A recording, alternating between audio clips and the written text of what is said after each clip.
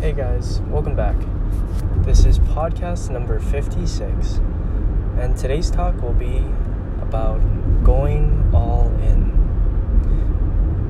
And a lot of us think we're going all in, but really, at least for me, I definitely haven't been going all in. And I've noticed that the things that I do go all in, it requires so much less thinking, and you just tend to do it with such ease, and time goes by really fast.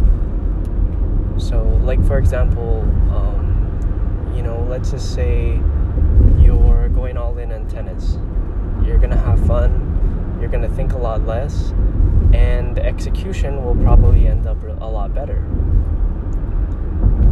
If you are at work and you're paying attention to what other people are thinking about you, or if you're thinking about other things, and that means that you're not going all in. Going all in to me means that whatever it is you're doing it with all the focus you have, but you're not obsessing over it. And that's a very thin, narrow margin to hit if you are trying to find that nice balance. So let me say that again. It's having the right balance of complete and utter focus, but not obsessing over all the little details when you're doing it. And you can and hopefully that you guys can stress test this and see for yourselves.